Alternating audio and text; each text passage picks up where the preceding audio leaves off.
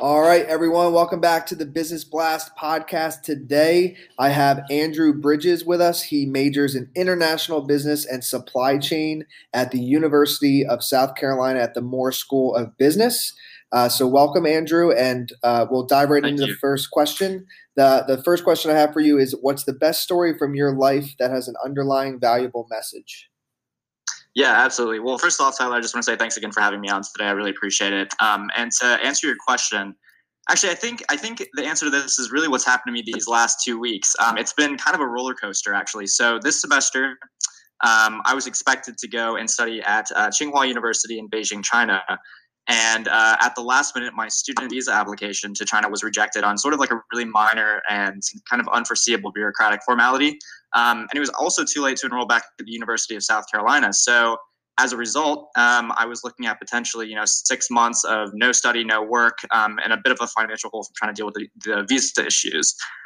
So actually, within 2 days, I was in front of the CEO of Integration Point because of professors Mark Van Essen and Al Langtot in the Darla School of Business.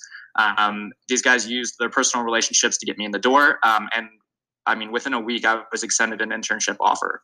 That same week, I also received an internship offer from Intel, and that's due to a family connection by the name of Larry Landis and also Mark Nelson, who really put their neck out for me to help get me in.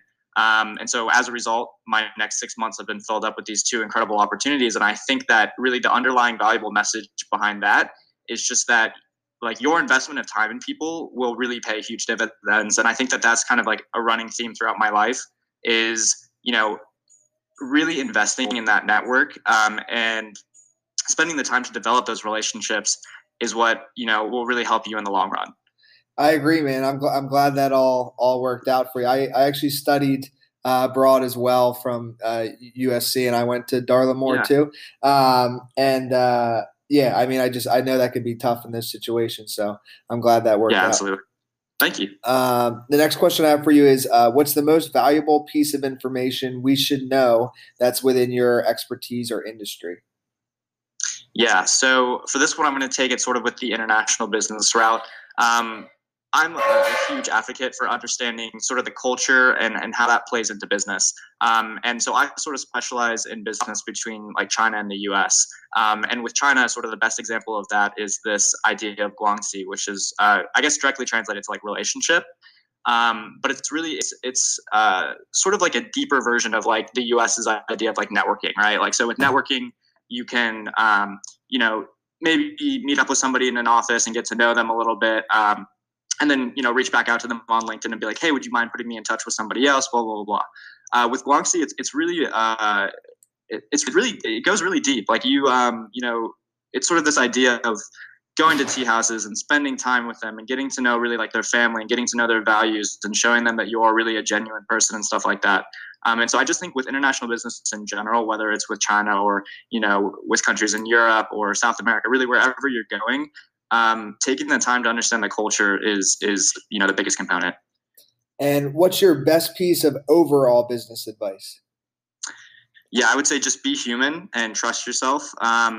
Pretty much nothing is ever just like a transaction, and there's always somebody on the other side, right? So if you have invested the time researching and you surrounded yourself with the right people and you've done your due diligence, just trust yourself, right? Be human and leave the emotional parts of the process to the machines. In business school, for example, we always hear this concept of comparative advantage. And in the age of technology that we're in right now, our comparative advantage as humans is that we have the ability to relate to one another and that human experience. So I would just say to leverage that. And if you could give your younger self one piece of advice, what would it be? I would say it's okay to be unreasonable when you're being creative. So if you want to shape the world with like an entirely new idea, you have to do something that hasn't been done before. So there's not always going to be supporting evidence that it will work. But making that jump and being a little bit unreasonable is, absolutely acceptable. And next question is, in your opinion, what's the key to happiness? Yeah, so I actually have two for this one. First, you need to set goals, right? So the purpose of life is to live a life of purpose.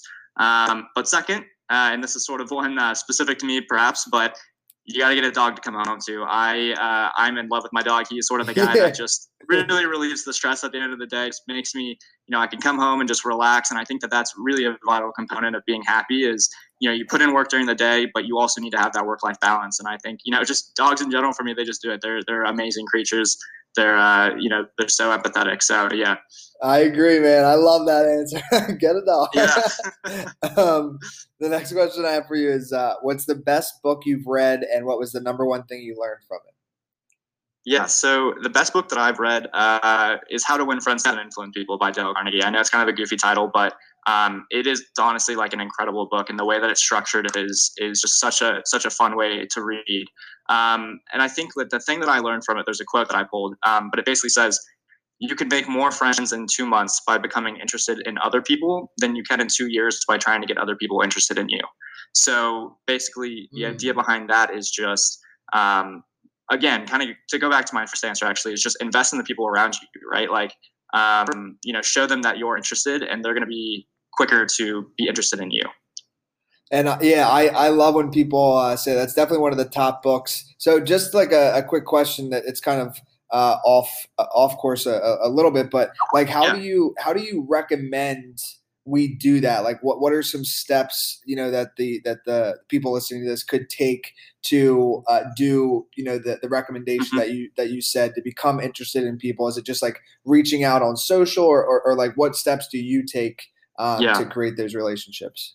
Yeah, definitely. Actually, one of my favorite things to do, and something that's been a great way for me to get a foot in the door or just develop a relationship with somebody in maybe a company I'm interested in, or just whatever it might be, is reaching out and asking to do an informational interview. I think a lot of people have an idea maybe of what an informational interview is, but it's really loosely structured. It's whatever you make of it, right? So you reach out to somebody and you just say, hey, I absolutely love what you're doing. I followed you a bit on social media. I love the company that you're a part of, or the program that you're a part of.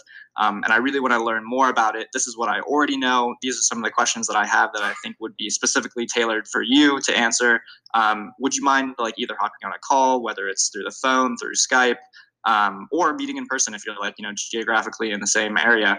But I think that that's a really great step to do that. And thanks for answering that as well. And the next question I have for you is, what's your favorite quote and why?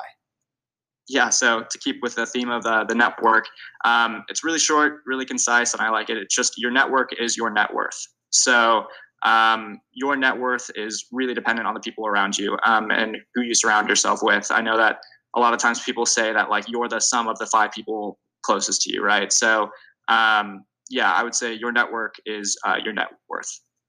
Awesome. And I 100% agree with that as well. I live by that. So thank you for coming on, Andrew. And the last question I have is, what's the best way for people to find you online or connect with you? Yeah, I think the best way for people to find me right now, I'm definitely trying to be a little bit more active on my LinkedIn. So I would just say through LinkedIn. I'm just linkedin.com/n/Andrew E. Bridges would probably be the best way for people to connect with me. Perfect, man. Thanks again for coming on. We appreciate it. Yeah, of course. Thanks for having me.